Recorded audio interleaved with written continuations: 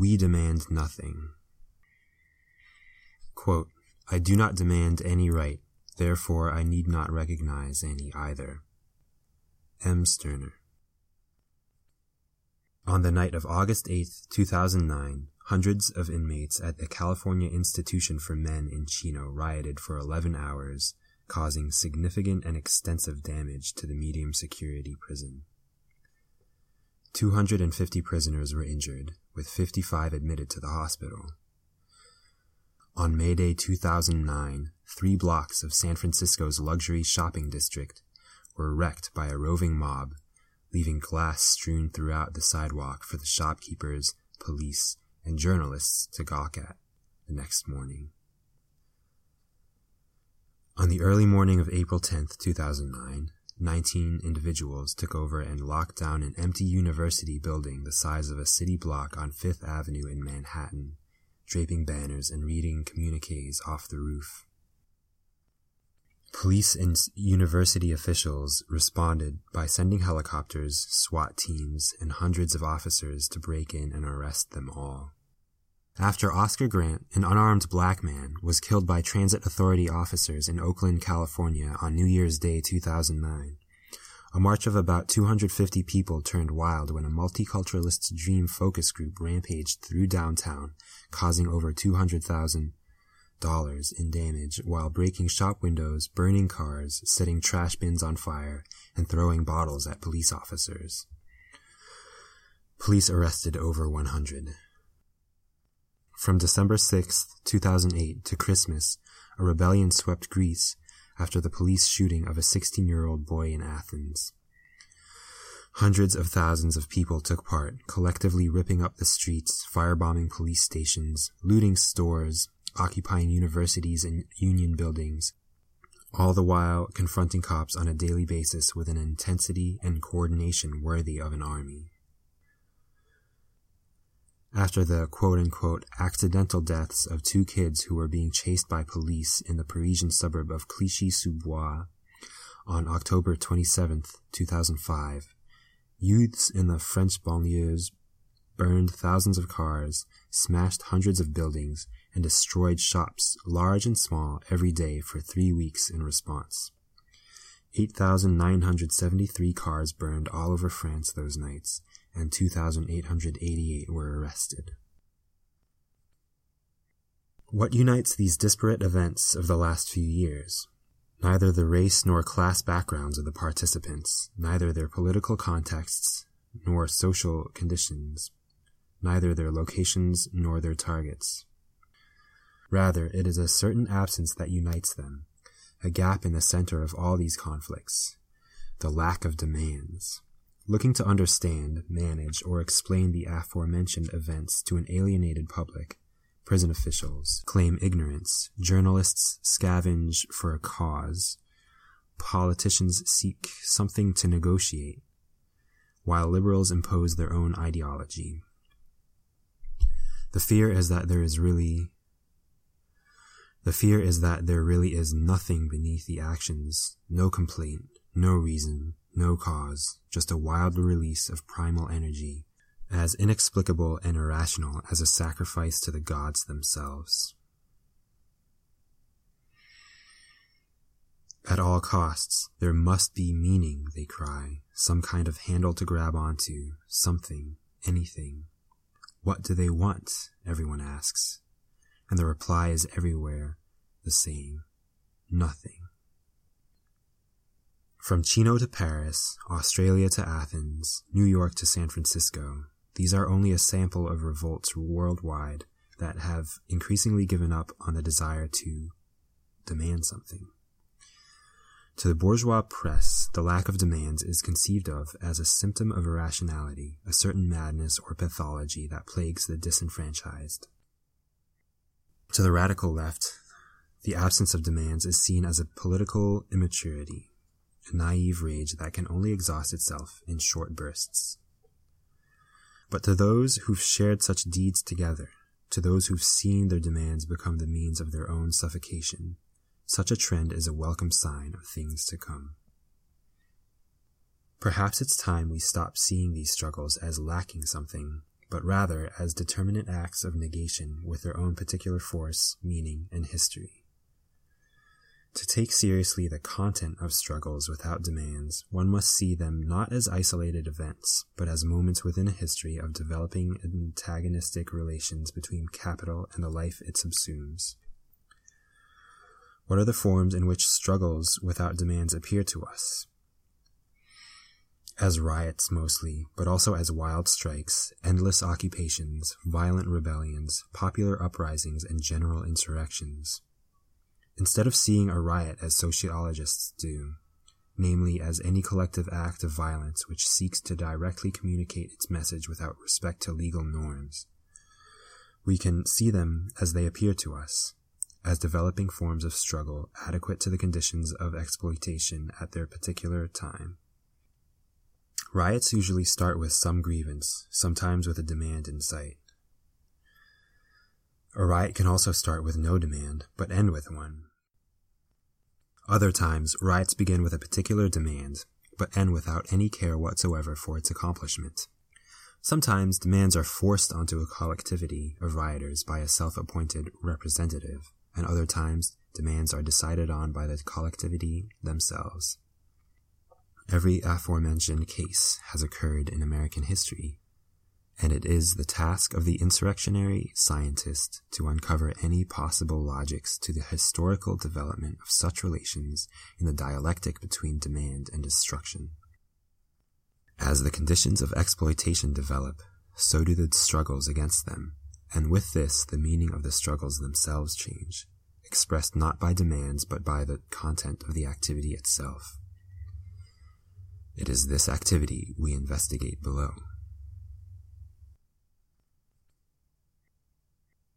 Theory of the demand. What is a demand? Etymologically, it is a giving of one's hand, an order. In the context here, the demand is a contract, the guaranteed expiration date of one's struggle, the conditions for its conclusion. If X is achieved, action Y will end, is what the demand says. But this is obviously a trick, for a contract assumes two equal sides, two abstract individuals or entities exchanging the dates of their expiration of hostilities based on a mutual recognition of conditions. If the vote is the political equivalent to money, then the demand is the political equivalent to credit cards. It is faith, a contract, a password to get something when one has nothing. It can be used by anyone, thieves and king, rich and poor, just and unjust. Its function is the same, to lock one in deeper to the structures of capital. Why do struggles with demands tend to get wilder, and struggles without them tend to proliferate? On the one hand, the ability of the state or capital to satisfy minimal demands is being eroded. In a hyper-globalized economy, workers don't need to be guaranteed to socially reproduce themselves as workers where they are, for all that capital requires is some worker anywhere to do the job. Wage demands and demands to maintain work hit up against the brick wall of the law of value. Proletarians realize this and respond, now threatening to blow up their factory at New Fabry in Paris, for example, kidnapping bosses at Scapa in France, and striking not for improving conditions, better wages, or even keeping their jobs, but for money, just more money when they sell the factory. No illusion anymore, they seem to be saying. We are nothing. We have nothing. We demand nothing except some paltry means to soften our fall. The limits of demands reveal the limits of class struggle, which can either mean the opening of its overcoming through broadened social struggle, insurrection, total war, or the closure of struggle altogether. We bet on the former. Although the possibility to satisfy demands is becoming harder, demands are still made, perhaps out of habit or desperation. The demand is only able to reproduce capital, since we have been emptied of all content besides the content of capital. When we eat, drink, walk, kiss, fuck, fight, or learn for ourselves, it is not for ourselves, but for needs and desires set by the laws of economy to produce value. Alien to ourselves, we are at home in capital. We don't even know our needs, and yet we still hold banners crying for their fulfillment. Our only genuine need can be to liberate need from its submission to capital. Until that occurs, our needs will continue to be nothing more than a means for the purpose of reproducing wealth, and demands are simply the respite, the handle in which our needs can be grabbed, reproduced, reconfigured, and reasserted. Without a particular demand, no mediation can be made to pacify them. No politics are possible to manage the dispute. Not having a demand is not a lack of anything, but a contradictory assertion of one's power and one's weakness. Too weak to even try and get something from those who dominate proletarian life, and simultaneously strong enough to try and accomplish the direct appropriation of one's life, time, and activity apart from mediation. A demandless struggle, whether we call it riot or rebellion, insurrection or civil war, reveals the totality of the enemy one fights, capital as society, and the totality of those who fight it, the potentiality of non-alienated life. In such struggles, the proletariat, quote, lays claim to no particular right because the wrong it suffers is not a particular wrong, but wrong in general. Marx. This general wrong is the generalized structure of exploitation at the heart of capitalist.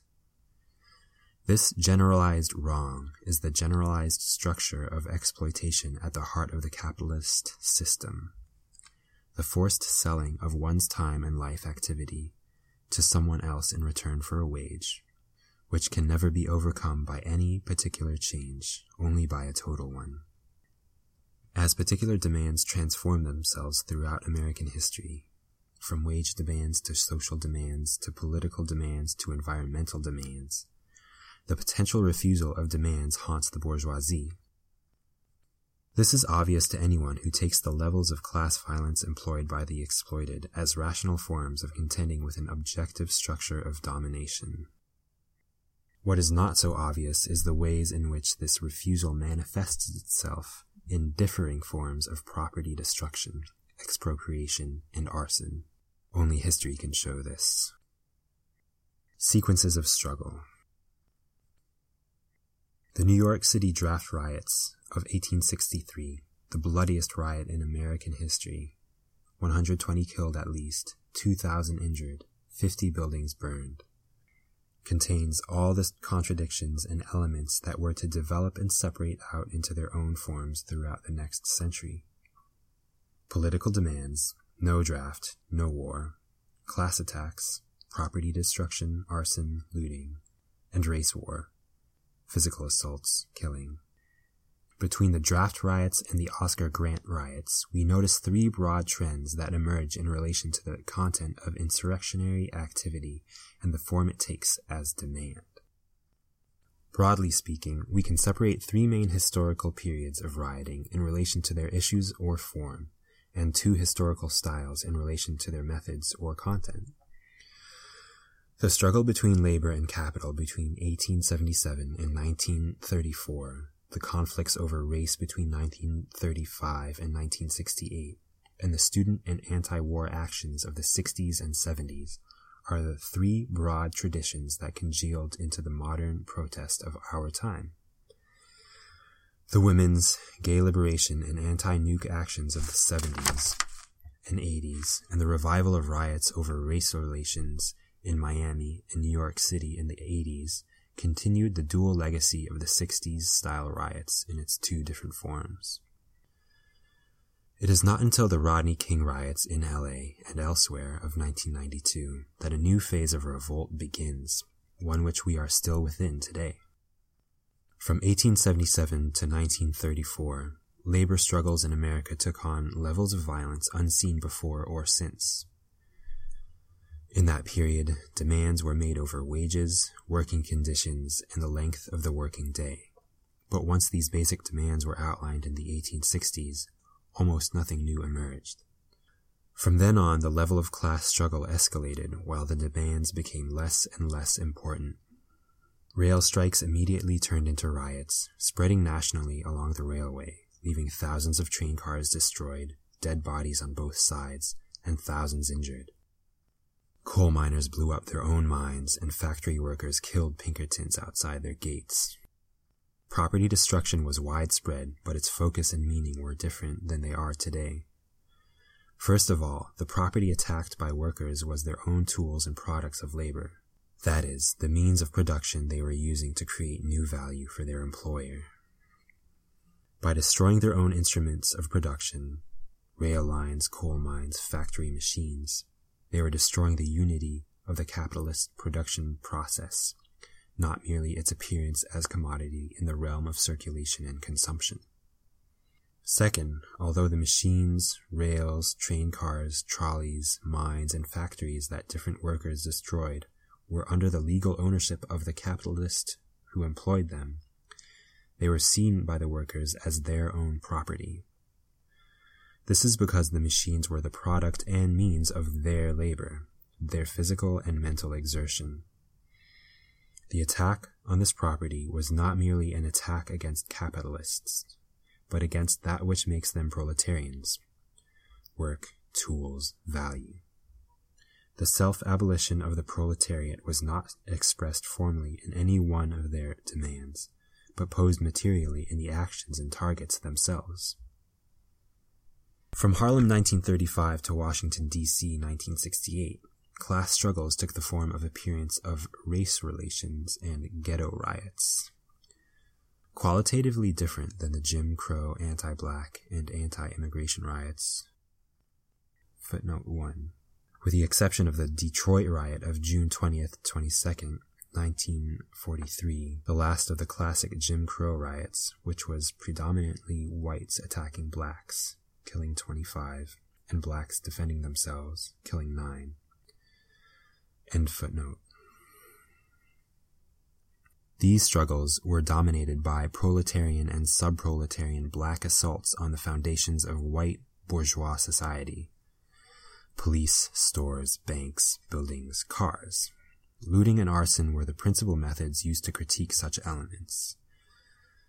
The looting that occurred in Harlem 35, 43, and then in Watts, Newark, and Detroit of the mid-60s was not the looting of people's houses, such as the looting of capitalist houses during the draft riot of 1863, but rather it was the looting of shops and stores, the places at which the products people make are sold back to them for prices they can't afford. In other words, the looting was social, not personal.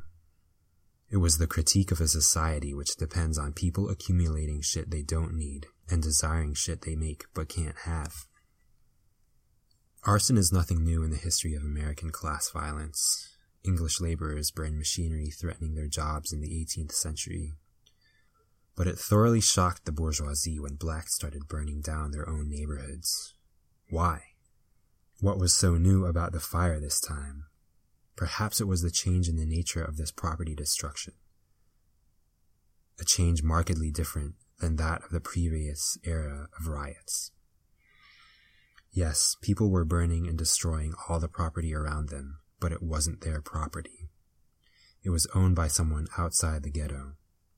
As opposed to the previous rail, coal, streetcar, and factory workers' destruction of what they deemed their own property, although technically it was owned by the capitalist.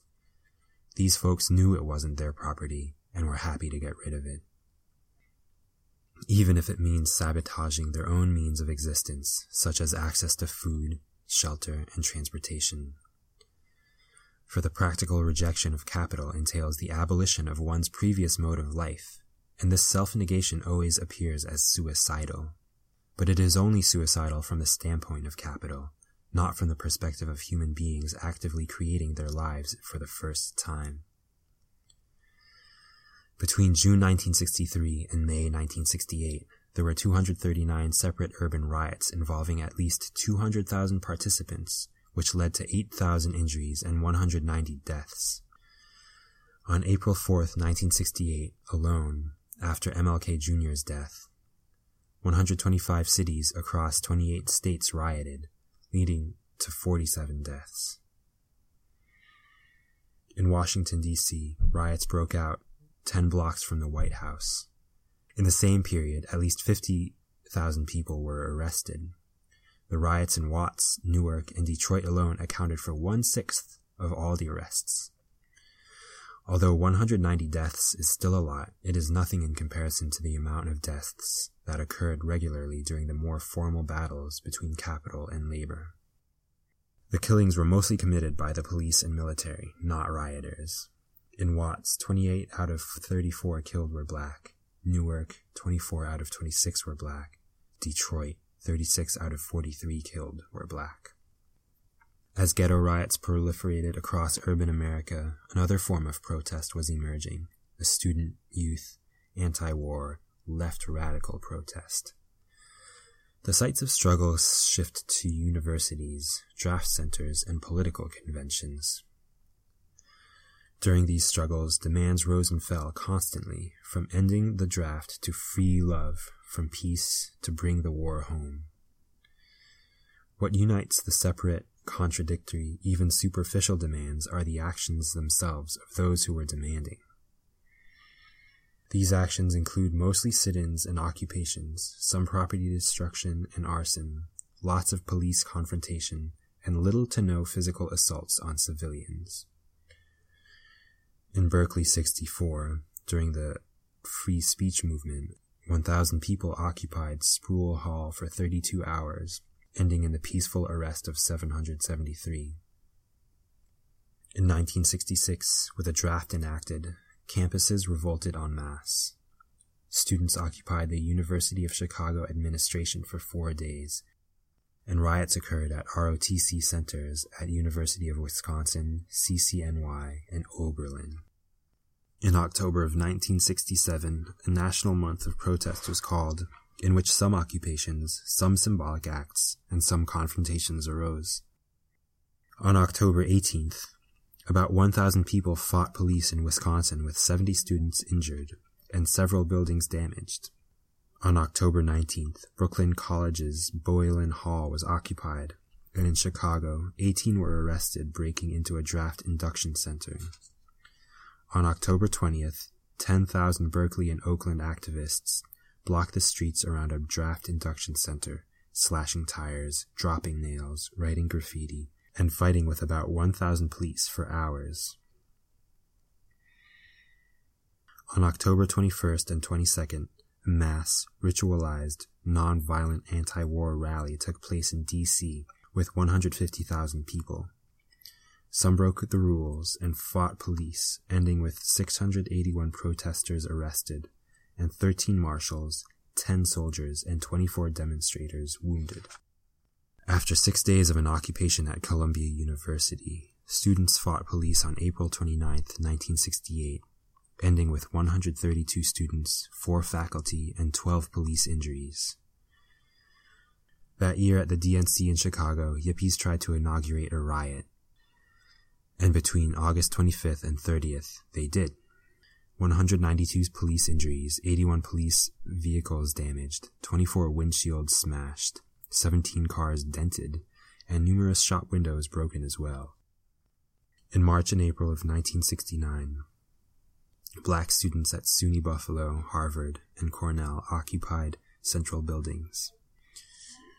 In May, students were killed in police confrontations in Berkeley and Greensboro. In October, the Weathermen launched their Days of Rage, in which 300 of them destroyed property and fought police together. 6 Weathermen were shot, most were beaten, 250 arrested. In Santa Barbara, on February 25th, 1970, UCSB students burned a Bank of America branch to the ground, and on April 18th, 1970, a student there was slain by a stray bullet from police. But it wasn't until National Guardsmen killed 4 students on May 4th, 1970 at Kent State University that the country erupted in rage against casualties at protests. The pattern of student and anti-war demonstrations follows the trend of its time: limited attacks on property, police escalation, sit-ins, and occupations. As students and youth became more and more indiscriminate with their sight of struggles, as they became more violent in their tactics and less accommodating in their resolve, their grievances progressed from a rejection of war and imperialism to a critique of everyday life and capitalism. What started with a strategy of demands and escalation ended with a rejection of anything less than revolution. Issues. The three main contentions of violent struggles, labor, race, and war, all exhibited some minimal demands. In the first case, higher wages, better working conditions, and a shorter working day. In the second, equal political rights, treatment, and benefits in all economic and social spheres. And in the third case, an end to the war in Vietnam and a stopping of the draft. Within such a demand schema, it's easy to reduce all antagonistic phenomena of those periods to a certain structure. Exploited Group X demands a Y from Institution Z. For example, one can see the rail strike of 1877, the Harlem Riot of 1935, and the University Rebellions of May 1970 as equal forms of collective bargaining, which, despite their illegal means, are geared toward legal ends. What falls out in such an equation is the very content of the actions themselves, actions which go against their very ends, in turn overflowing their political forms and becoming social. What occurs in these riots? How did they begin and end? The rail strike of 1877 is one of the most violent in American history. After wages were cut on July 1st, rail workers went on strike in Baltimore, Ohio, and West Virginia. On July 20th, the Army attacked the strikers, ending with 10 killed. The strike spread to New York, Newark, and Pittsburgh. The Philadelphia Army attacked the Pittsburgh strikers, and the strikers attacked back, leaving 24 dead. In the end, $5 million of Pennsylvania Railroad property was destroyed, including 104 locomotives and 2,152 railroad cars. 3,000 federal troops and thousands more militia came to restore peace. Riots broke out in Altoona, Reading, Harrisburg, Scranton, Philadelphia, before moving to Chicago, St. Louis, San Francisco, and Washington, D.C. Not organized by any union, the strike spread along the rail lines themselves, with workers in various occupations joining in where they could. All that over a wage increase? The Harlem Riot of 1935 prefigures the race riots of the 60s. A black boy was caught shoplifting by white cops, and a minor confrontation occurred. Rumors spread that the police killed him. They didn't, and Harlemites sought vengeance. In 2 days of rioting, over 200 white-owned stores were demolished, causing $2 million in property damage. This pattern was to repeat itself over and over again in the next 70 years. Can one really label the riots that happened in response part of a demand for equal rights?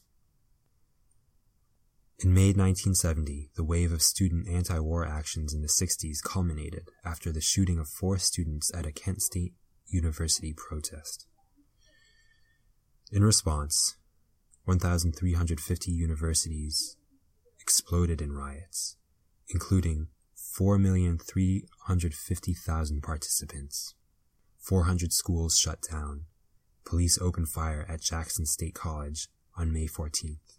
Killing 2 black students, and again in Lawrence, Kansas on July, killing 2 youths, sparking a wave of arson and property destruction in response. All that just to stop a war thousands of miles away? We think not. Rather, such demands are merely screens to interface between worlds of rage and worlds of law. A force of the subjective discontent of life under capital against a force of the objective necessity of capital subsuming life.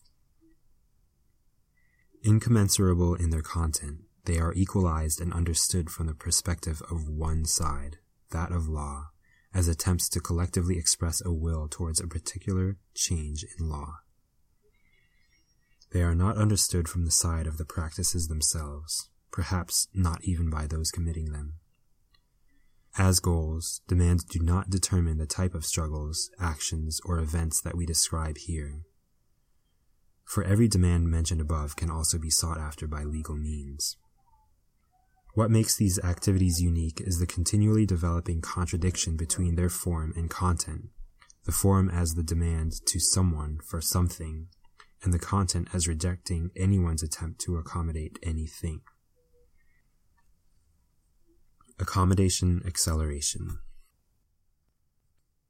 The pace in which institutions of state and capital accommodate the demands of these struggles accelerates rapidly. When a struggle's demand is accommodated, the struggle quickly shifts from an external conflict between two opposed players to an internal conflict managed by one's institution. The first major accommodation of demands took 60 years of riots, 1877 to 1934, when in the 1930s government and capitalists acquiesced to the assaults of proletarian violence by bettering work conditions all around. The second major accommodation took 30 years of riots, 1935 to 1968, when, after multiple cities were ravaged by minor insurrections of mostly black proletarians, governments in the late 1960s made new legislation to enforce equality in schools, employment, and public institutions. Quote, race riots. Footnote 2. We put race riot in quotes because every race riot is a class riot, and we only label them race riots to distinguish them from the earlier class riots of the century. For a practical analysis of a supposed race riot where this is the case, see the article LA 92, The Context of a Proletarian Uprising, in the first issue of the journal Aufhaven. End footnote. Of course existed before the Harlem uprisings of 1935, and continued after the massive riots following MLK Jr.'s assassination in April '68.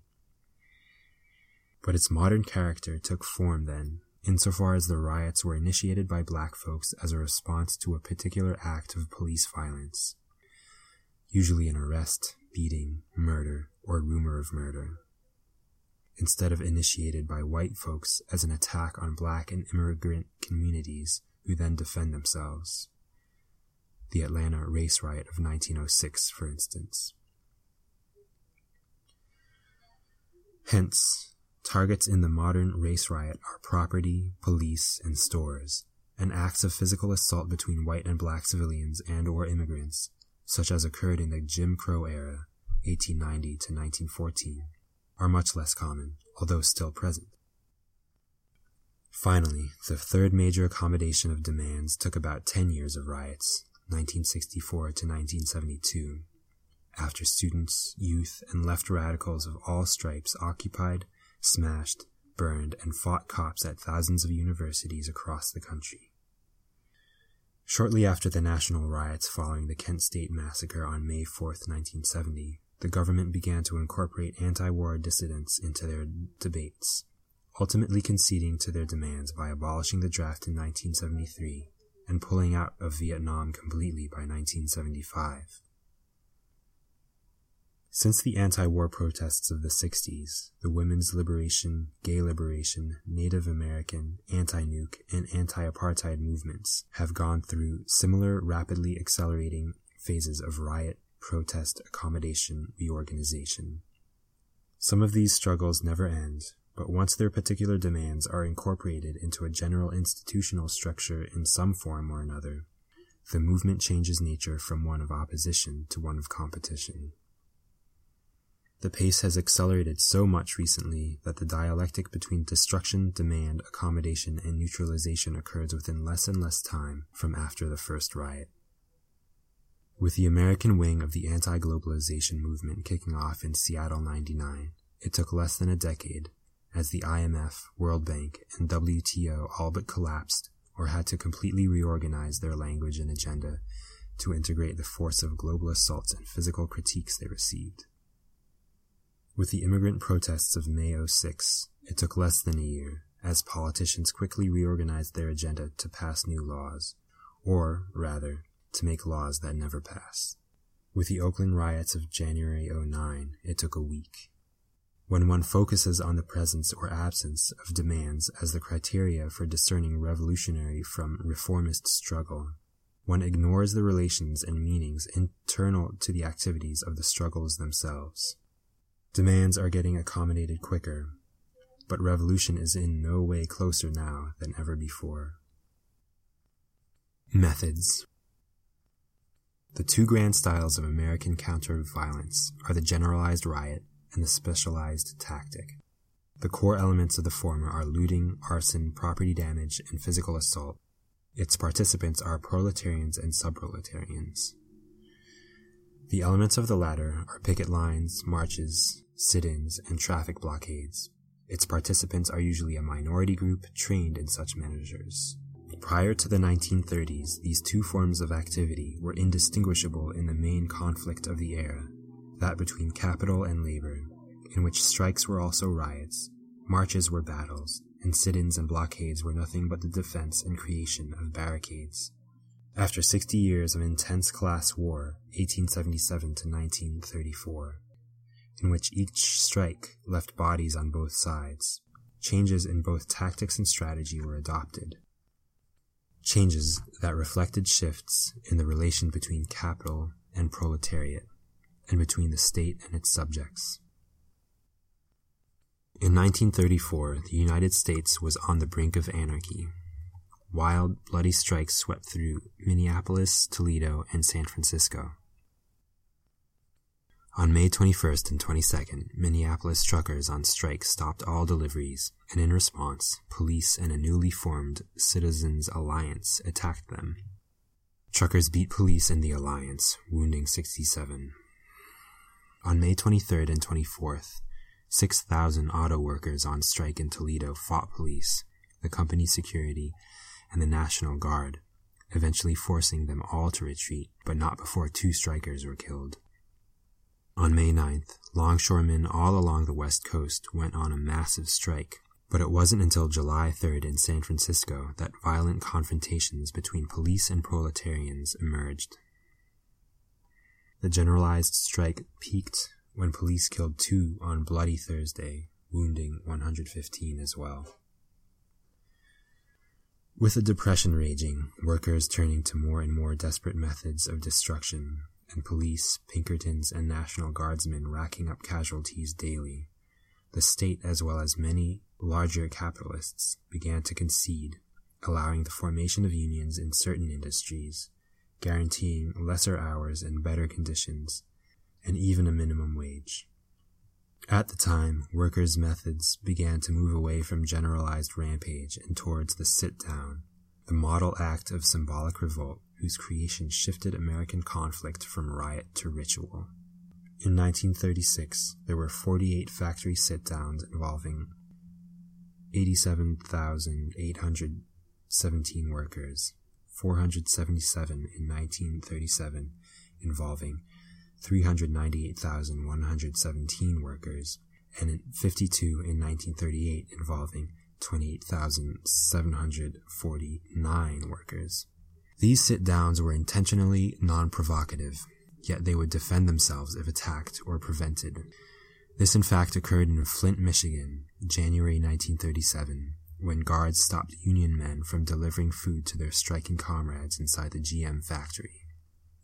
In response, workers locked the guards in a washroom, police fired tear gas at the workers, and workers sent the tear gas back. After 14 injuries, the officers withdrew in what's known joyfully as the Battle of Running Bulls.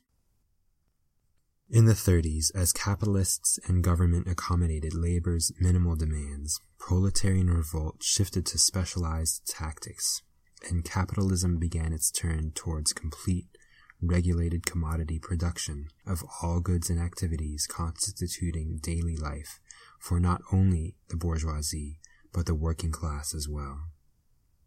In the 30s, the separation of demand from destruction was enacted for the first time. As specialization became the norm in the workplace, so it was in the struggle as well. This separation set the stage for the forms of ritualized rebellion that carried the civil rights movement from 1955 to 1965, with the lunch counter sit-ins, as well as the student anti-war actions of 1964 to 1972, with their sit-ins, occupations, and traffic blockades. The refinement of such tactics developed rapidly in the ecological struggles of the 70s and 80s over nuclear power, old-growth forests, water, pollution, and coal.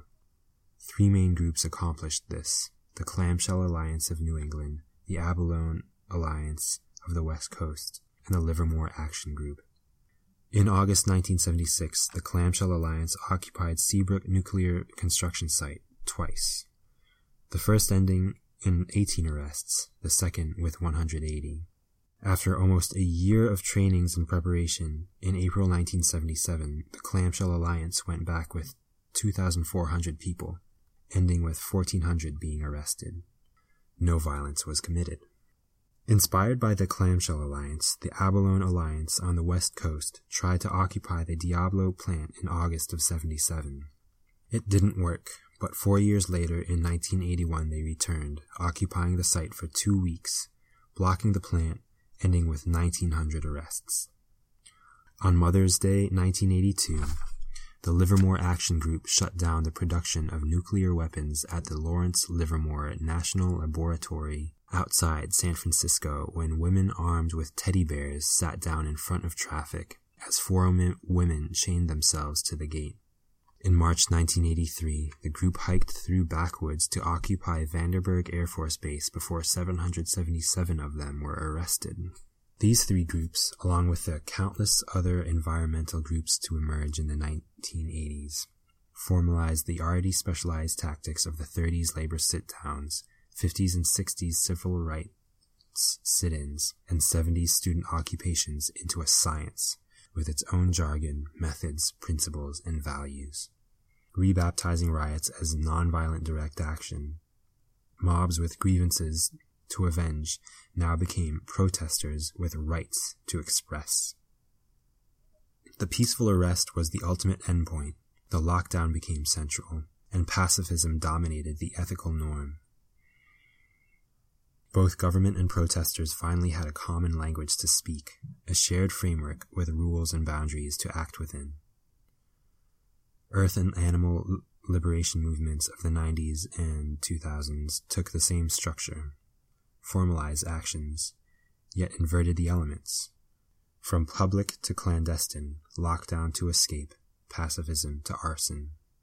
The Rodney King riots of 1992 in Los Angeles and San Diego, San Francisco, Oakland, Sacramento, San Bernardino, Las Vegas, Atlanta, Chicago, Denver, Detroit, Miami, New York City, Philadelphia, Phoenix, St. Louis, Washington, D.C., and Toronto explodes this logic of separation.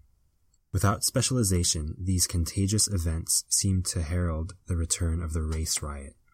Physical assault, generalized looting, arson, and mass property destruction. Yet none of these forms really ended in the 60s. They just became more and more separated from general social upheaval, pushed into special interest boxes. There were dozens of so-called race riots from 1970 to 1992. On the one hand, the pre-civil rights style race wars were resurrected by KKK/neo-Nazi/white racist types against black and brown folks, especially between 1976 and 1979 in the South. Boston busing attacks between 1974 to 1976, KKK clashes in Columbus, Ohio, and Mobile, Alabama in 77, neo-Nazi battles in San Jose, California, and St. Louis, Missouri in October 1977 and March 1978, respectively, and the infamous Greensboro Massacre of November 3, 1970, when the Klan and neo-Nazi party killed 4 protesters in the Communist Workers' Party organized march. On the other hand, the ghetto riot of the 60s resurfaced numerous times. Elizabeth, New Jersey, 1975, Miami, 1980, 82, 84, and 89, Howard's Beach, Queens, 1986, Bensonhurst, Brooklyn, 1989, Washington, D.C. 1991, Brooklyn 1991, Manhattan 1992. All have a similar story. A policeman or white racist shoots somebody, black, Cuban, Puerto Rican, Dominican, Korean, Vietnamese, and the ethnic or racial community to which that person belongs responds through immediate arson, property destruction, and looting. After 4 policemen charged with shooting an unarmed black man were acquitted by an all-white Tampa jury, Miami was covered in blood and smoke for 3 days from May 17th to 19th, 1980. 3 white folks were beaten to death, while police and National Guardsmen killed 11 black folks. 3,600 National Guard were called in to help, and 1,000 blacks were arrested. In July of 1992, a policeman shot an unarmed Dominican man in New York City, and 1,000 people responded in force by overturning cars, smashing windows, littering the streets, burning 3 buildings, and blocking traffic on the George Washington Bridge. The Howard's Beach, Bensonhurst, and Brooklyn riots start a little differently, with a white youth intentionally killing black youth, and a Hasidic Jew unintentionally running over a West Indian man. In all cases, the race war form of riot re-emerged, with direct assaults between whites and blacks, Hasids and West Indians, Koreans and African Americans.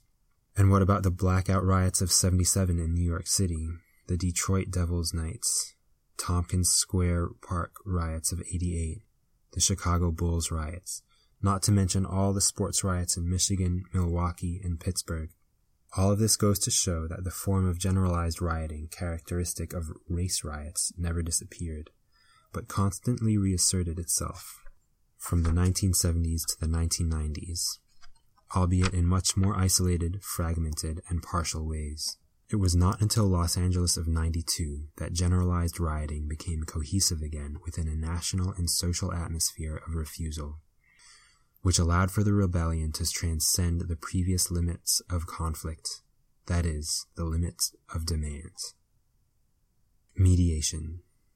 Between 1877 and 1934, proletarians, mostly white and immigrant, sought to attack capital directly, their boss, factory, means of production, but were constantly mediated and blocked by different state-sanctioned agencies of legitimate violence: police, Pinkertons, National Guard, Army. In other words, workers wanting to destroy capitalists fought police in their place. Between 1934 and 1962, a new situation arises. Subproletarians and proletarians, mostly black, sought to attack the state directly, as police, but were constantly mediated by capital, as property. In other words, blacks wanting to fight police accomplished it by means of property destruction instead of direct confrontation, with exceptions. In the first case, the state mediates the antagonistic relation between capital and labor. In the second case, capital mediates the antagonistic relation between the state and labor.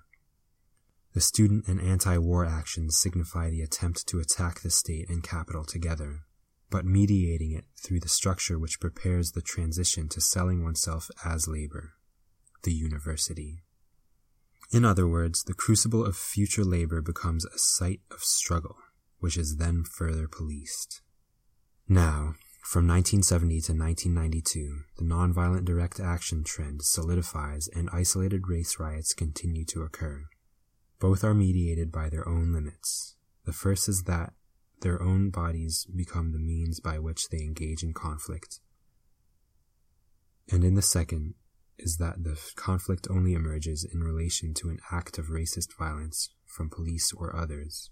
From 1992 to the present, property destruction re-emerges, but differently than before. On the one hand as specialized, political riots, and on the other as generalized, race riots.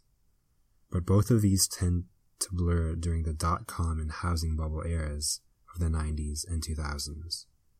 In Miami, LA, Seattle, Cincinnati, Michigan, and Oakland, the target is once again capital, but now the attempt to negate it is mediated by capital itself in one of its forms, property.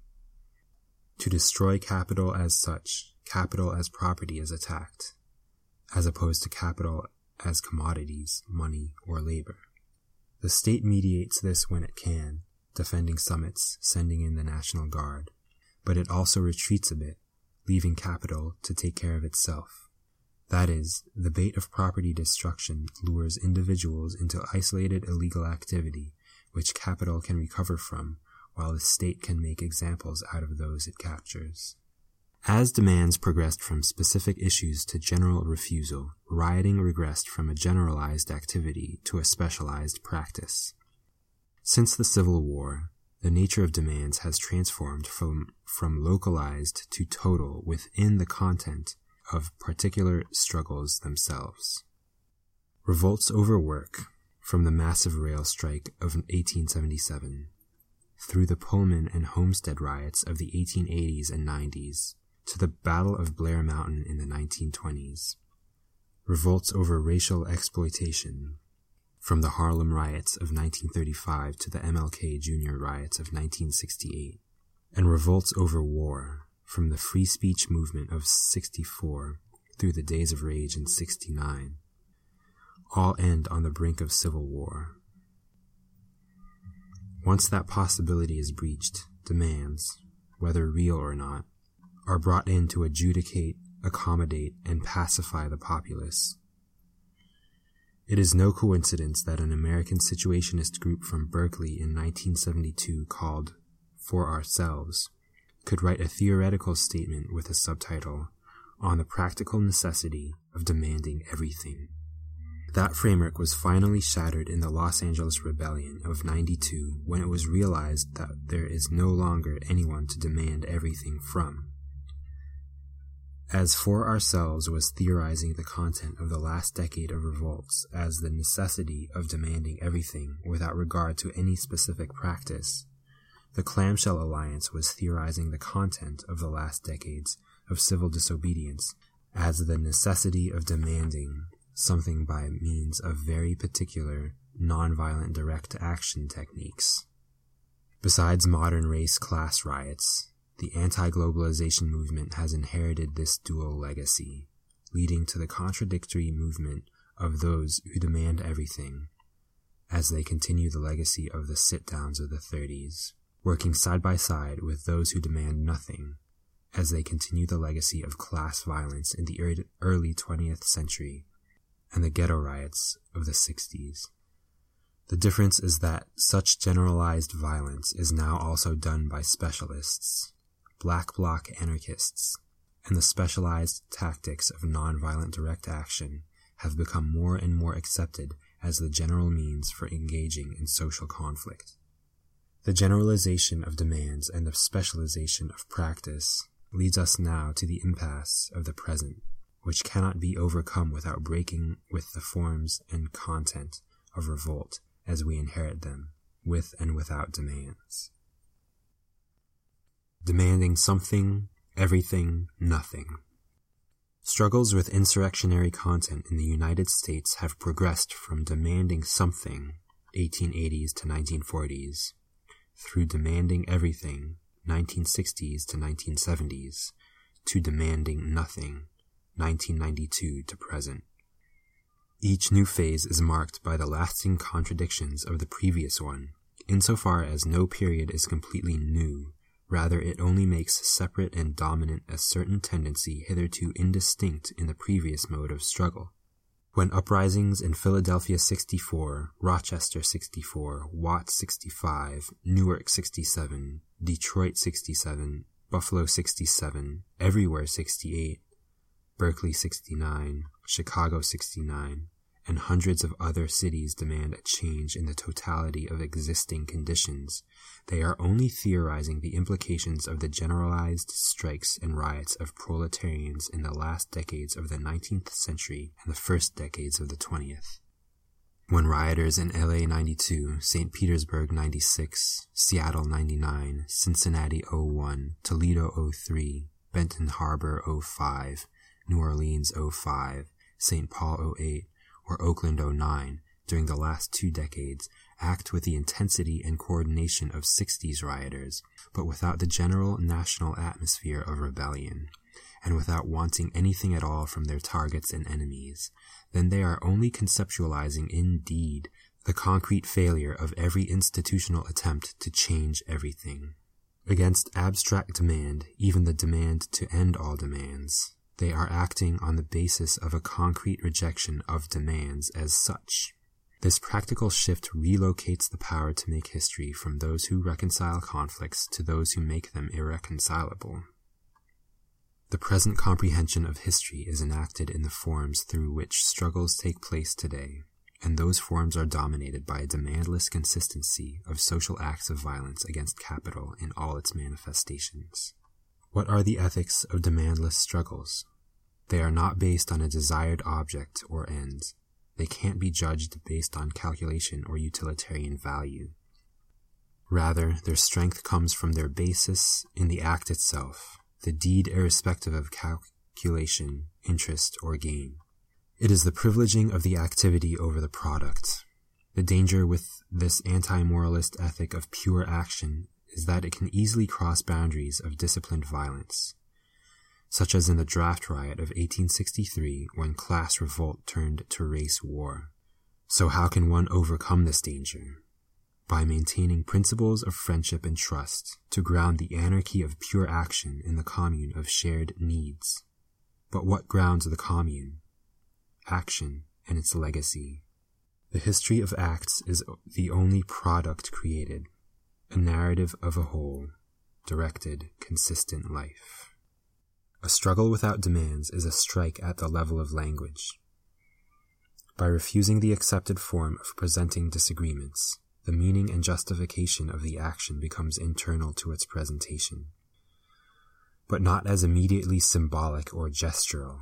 Rather, it is mediated by all those things which make up alienated life: commodities, property, police, money, labor.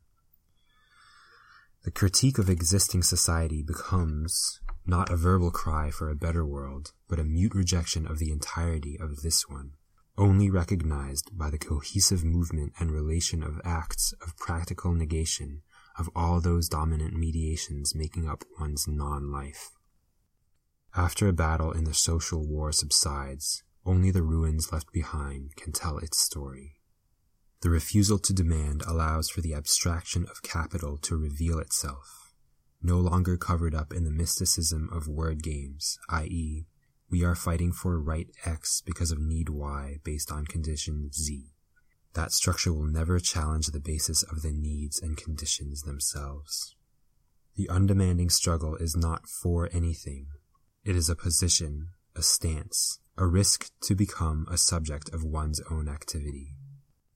Until then, we are nothing but objects of capital, things moved around to work, vote, and reproduce. Capital is personified in our actions: work, consume, repeat. And the state is personified in our words: rights, justice, freedom. To refuse both personifications means to destroy the form of man which capital and state need for their reality.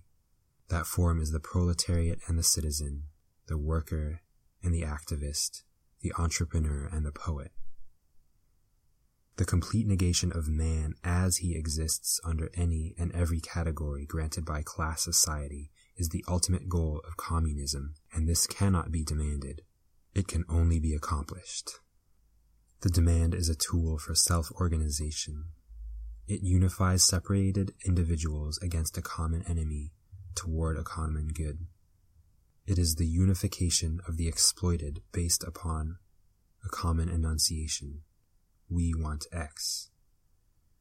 The demand becomes a self-mediation, a self-constitution of the undifferentiated masses into a singular one, a subject who demands. Demands, in other words, are processes of subjectification. Individuals act as class, and in that class action they become subjects and no longer merely objects of capital. The problem is that the class of those exploited by a common structure of domination is unified on the very basis of that domination, on the very basis of the capitalist relation. All the diverse appearances of one's fragmented life cohere around a unified essence, the identity of the exploited as worker, as student, as oppressed. This identity is crafted in struggle and becomes the basis for a community.